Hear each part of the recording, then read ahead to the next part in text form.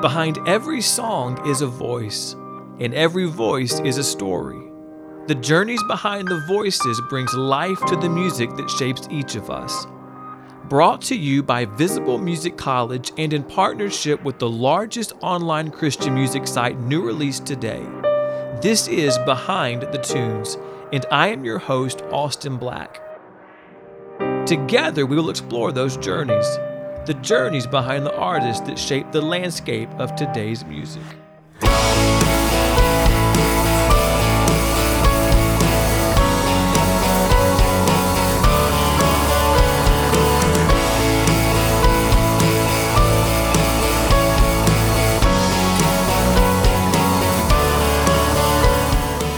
We're here today with Austin French of AustinFrenchMusic.com. Austin, thanks so much for being here today, man. Oh, man, thanks for having me. Excited to be on. Absolutely. Now, listen, I got to start with this first question before we really get into anything. Did you really grow up in the watermelon capital of the world? I did, man. I have seed spitting contests to prove it. Oh, yeah? Yeah, man. We had a watermelon festival every year in Cordele, Georgia, and that's like the only claim to fame in that town is that we are the watermelon capital of the world. The That's all festival right, to prove man. it. That's all right. Now, did you take part in the watermelon spitting contest? Oh, absolutely, man. Were you pretty good at it? I'm training my kids. Oh, yeah. I'm training my kids currently. I was okay. I won a couple times in the kid division, but man, some people just make it a lifetime goal. So after a while, I just couldn't turn it into a career, you know? Yeah, so I guess somewhere along the way you gave up spitting watermelons and turned to music, I guess, right? And that seems to be That's working right. out all right for you. I think it was a good call. I think so too. Man, I enjoyed just kind of reading up on different things, getting ready for this interview. And man, you're still a very, very young guy, but you've lived a lifetime seemingly already in the music world. So you're kind of in the Nashville area now. You grew up in, you said Cordele, Georgia. What was your journey like getting from Cordele, Georgia to Nashville, Tennessee? Oh man, it was wild, and there's a lot of twists and turns. But it kind of started. Really, the best advice my mom ever gave me as a kid was to be faithful with where I was at. I had the dreams of, I went to Winter Jam, this big Christian tour, and seeing these artists do their thing on stage. And man, it would be so cool to do that one day. Or man, I'd love to do that. But I was leading worship for 4 kids in my youth group in Cordele, Georgia, in a small church of about 50 people, and that was the furthest thing from the arena stage. And so I just started writing songs and being faithful with where I was at. Now that journey led me to I did a couple TV shows, one my senior year of high school that my mom signed me up to do, and that led to another TV show, competition singing show, and then those 2 shows didn't pan out. And I went home and just kind of surrendered to the call of ministry and decided to just stay plugged into the local church and helped with a church plant in Tifton, Georgia. And then while I was in Tifton, Georgia, I got a phone call to be a part of another TV show and ended up being on this show called Rising Star, got second place, met my manager on that show, or right after that show because of the show. And he had been praying to manage a Christian artist for like 7 years. Oh, wow. And had never had the opportunity. And so I walked into his office the first day. I was like, man, there's no other music for me but Christian music. Like that's what I write. That's where my heart is. And I don't want to have a music career unless it has something to do with that. And so we just started working, and he knew a couple guys in Nashville that songwriters in Nashville, and really just made the call. And I ended up coming up and writing songs with a couple of guys in town, and then that led to label meetings, and the rest after that is kind of history. I hear a lot of artists that I'm interviewing, they talk about that same thing you said your mom really taught you, just be faithful where you are. And do you really feel like that just laid the foundation for you to be where you are today? It has. You can pine over the stages, you can pine over the dreams, but really, that's Scripture talks about God giving us our daily bread, and that's the only thing that we really have in our hands today is what God has given us right here, right now. And honestly, if I wasn't faithful with the youth group stage of 4 kids, I was just writing songs for my friends in that youth group. And God used those moments and used those seasons to turn me into the man I am today, to the father I am today, the husband I am today, the songwriter I am today. And I learned more then, now that I'm actually using. I haven't really learned much in the grand scheme of like where I am right now. It really, not that there's not something to learn, but all these artists are using and relying on the things they learned before signing with a record deal, and the things they learned like traveling the world, calling youth groups up, asking if they could play their songs for them. Like, we're still doing those things kind of in some ways today, just in a bigger scale. So yeah, those moments were incredibly important for my career, and I still think back to those youth group days almost every day. Again, we're here with Austin French. Austin, what first got you into music?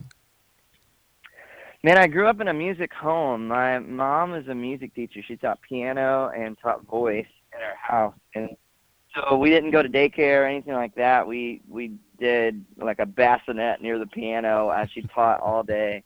And so I grew up not knowing it wasn't normal for everyone to sing all the time about everything. And so, it was just what we did. My whole family's musical, and my whole family it's just kind of in our blood. If we're together, anytime we get together, we play music and we sing music together. And it became this thing. Number one is what we did as a family, and then through every hardship in our life, it became this thing that it helped us cope through everything that we walked through. So, music, I would say, is definitely in my blood just because of the way I grew up.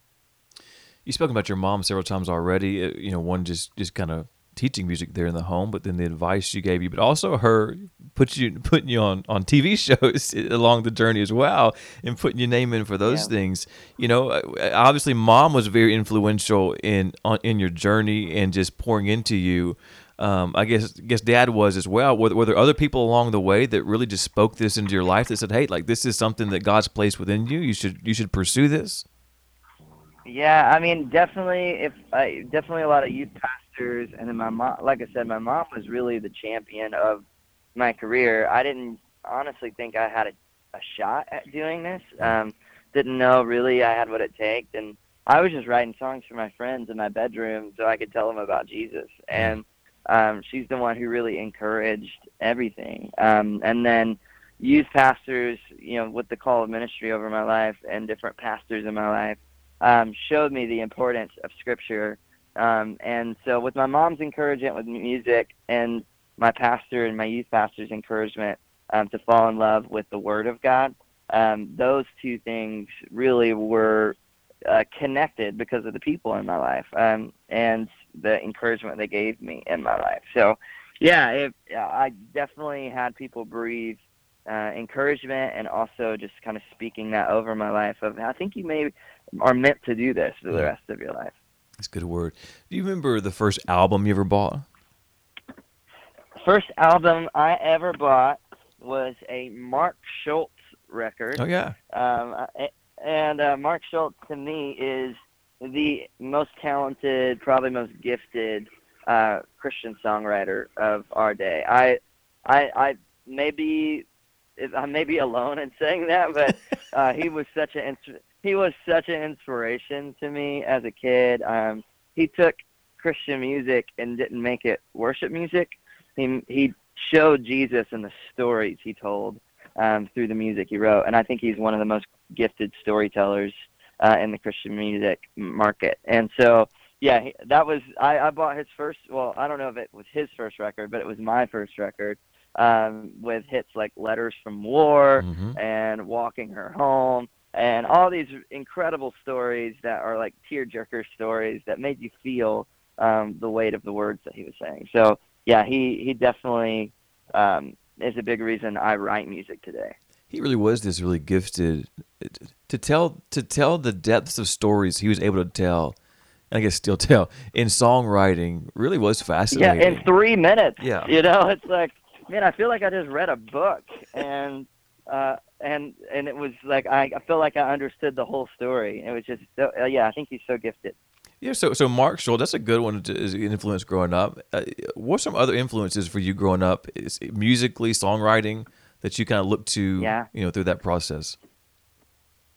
Yeah, so musically, my family all sings, and so Hmm. there's this thing that people say, really, and it probably annoys my wife probably to like death. But when my family and I are together, we just harmonize all the time, and we sing all the time. And so there's something about this family and sibling harmony that's just really special. And so there was groups like a group called Avalon Hmm. um, back in the day that we loved, and we sang their songs at church all the time, and with my family. And so music, they were a big influence for me. I started playing guitar because of John Mayer. Yeah, So I wanted to be John Mayer. I thought, man, he plays guitar and get girls, I and know, eighth right? grade me was all about that. So yeah, dude, I picked up the guitar. The way I learned how to play the guitar was his first record, and I just I well, not first record. It was actually his Continuum record, Hmm. which is to me his best record. And yeah, that's how I learned how to play guitar. I had a CD player. I would let it play for 2 seconds, pause it, and try to figure out what notes he just played, Wow. and then go to the next 2 seconds. And so that's how I learned how to play the guitar, was that record.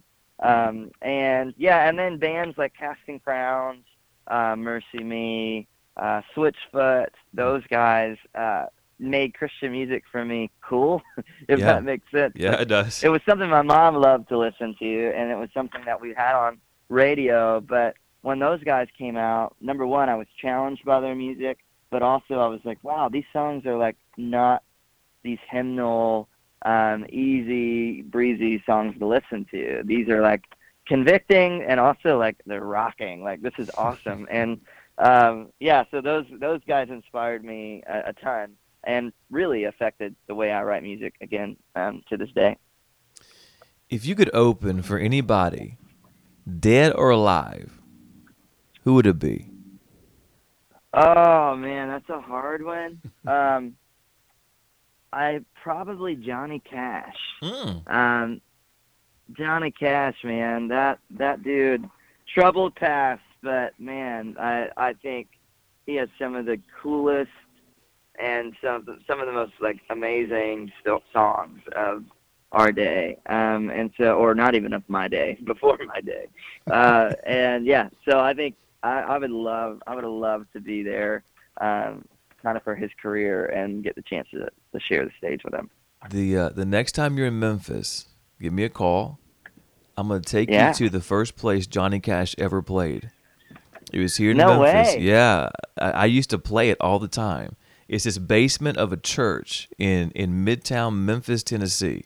And so you hit me up when you come to town. I'll take we'll get Yeah. like 10, 15 kids, throw them in a van. That way you can play and say I've played the first place Johnny Cash ever played, man. Oh, dude, that would be amazing. We'll set it up. You let me know. We'll take care of you, man. All Absolutely. right, all Absolutely. right.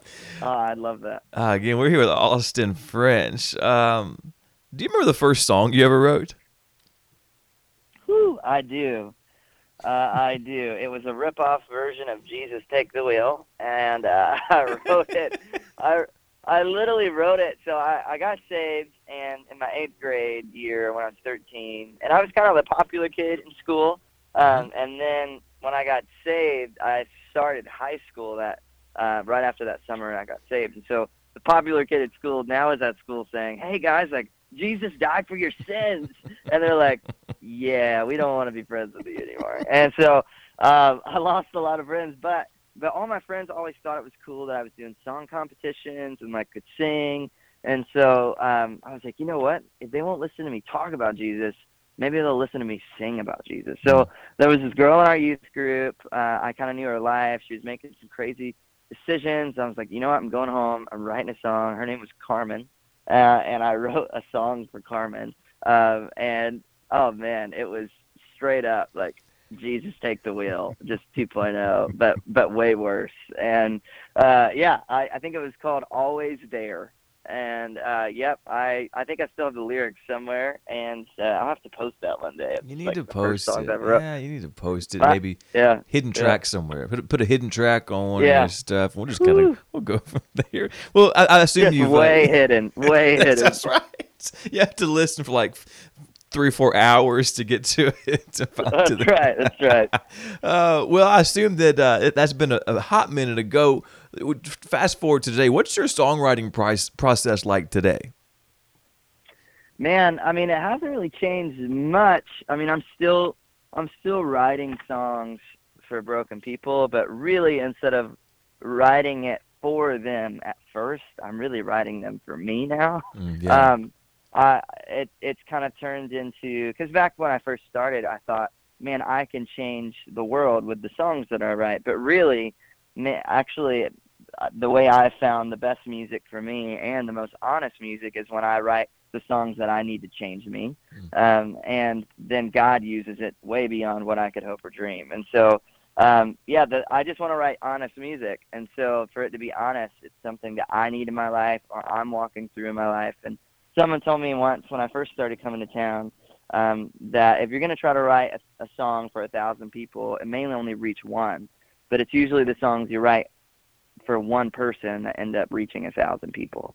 And Mm. so I just focused on that and have written songs for one person, and usually that's me. Yeah. And the songs that I need, my relationship with God, what God's teaching me, and I just try to write about my life. I never really try to write a song uh, for a purpose of, oh, I want this to be a huge song. I really, at the end of the day, I want the song to minister to me when I put it on, Mm. or reflect a season of my life. So that's kind of where my music comes from.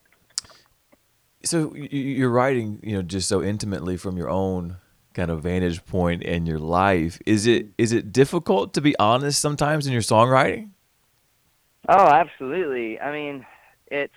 I will say this: there's this somewhat of attention to be commercial versus like vulnerable, because vulnerable is not always approachable, I guess. Yeah. At least in the eyes of uh, you know a commercial standpoint of Hmm. radio and whatever. And so I kind of had to just like stick to my guns and say, okay, like this is not going to feel good at first, but I have to be as vulnerable as I possibly can. And because I grew up in a background where I saw a lot of hypocrisy, I saw a lot of behind closed doors of what Christianity looked behind closed doors of people who said they followed Jesus, but really their life didn't look like it. And I didn't want to write music that was just going to encourage that kind of behavior.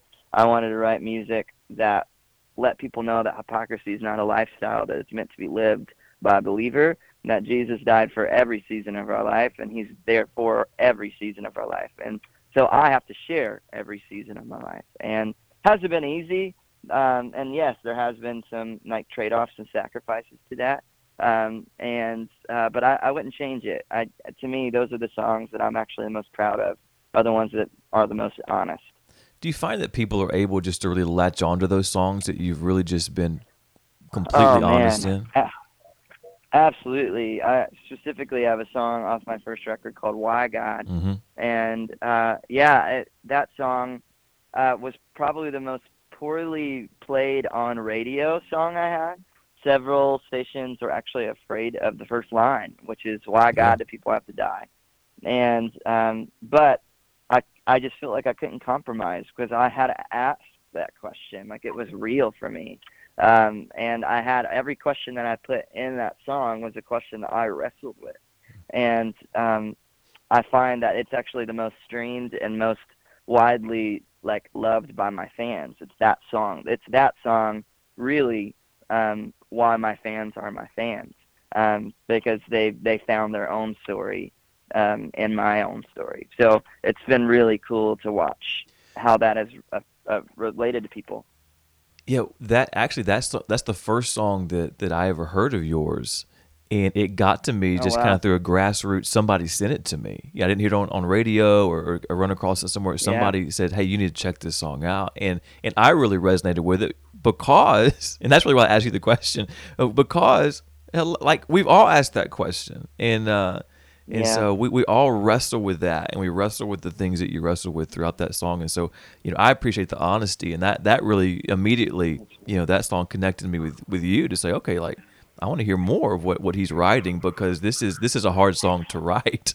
As you're Yeah. writing these songs, and you talk about seasons, and I love that picture there.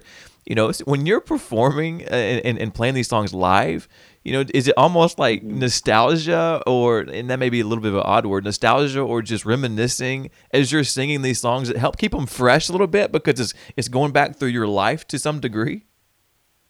Absolutely, man. I mean, every time I sing Why God, I think of the moment my dad was on his deathbed, and every time I sing Freedom Hymn, I think about the addicts that I wrote that song for in Delray Beach, Florida, when I was a worship pastor down there.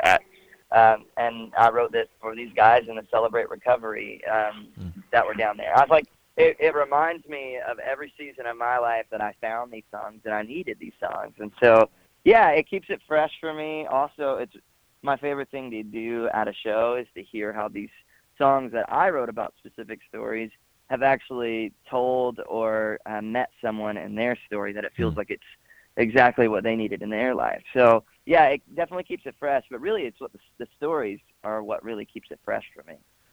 Again, we're here with Austin French, getting ready to wrap up. Austin, I love live music, playing live music. You've been playing live music for a long time now, and there's nothing like it, but there's some goofy things that happen along the way. Do you Yeah. have an embarrassing onstage moment that sticks out to you? Hmm.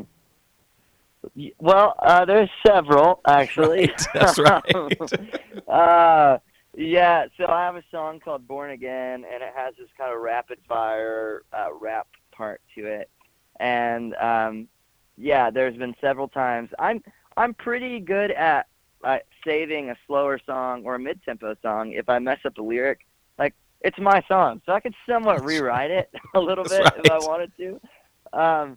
But with that song, there's just no time to do that. So, basically it goes, I was down on my luck, I was stuck, I was running around broken hearted. So that's the first verse. But several times, and actually just recently, I was on stage and I started the first verse singing one of the opening line of the second verse. Well, I tried to correct myself and ended up just coming out as like, I was down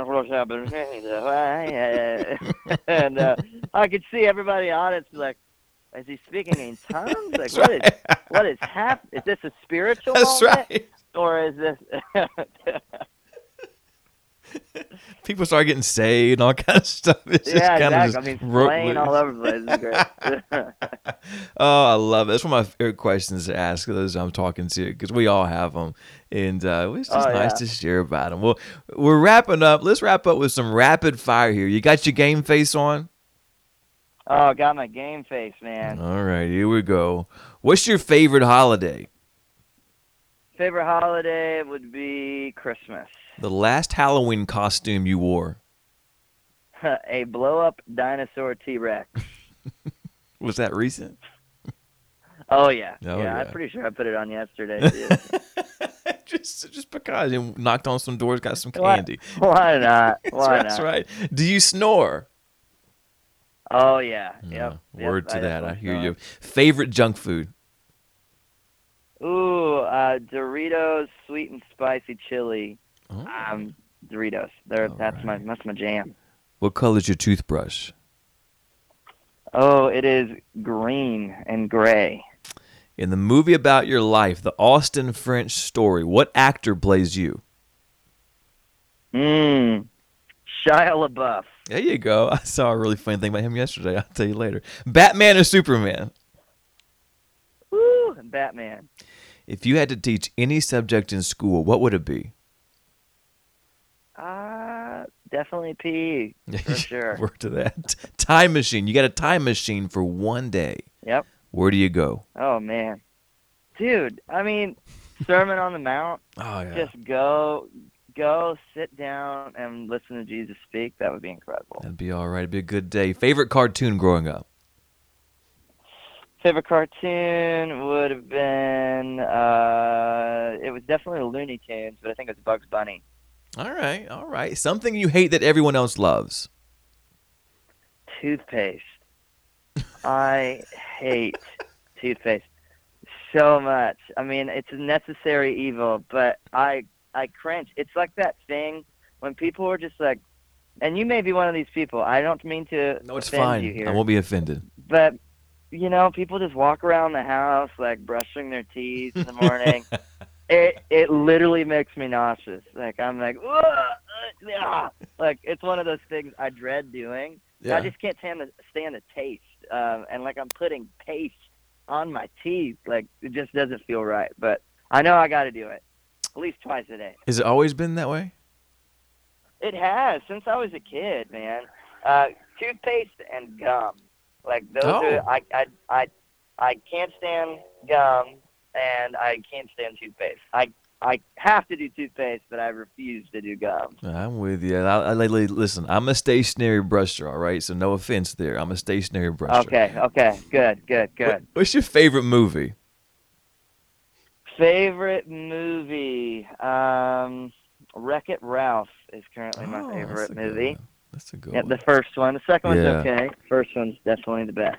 I'm with you on that, actually. And the last one, completely unfair question to a songwriter. You can only play one of your songs for the rest of your life. Which one is it? There's a new song. There's a new song on my latest project called Perfect Love. That would probably be the song I'd sing for the rest of my life.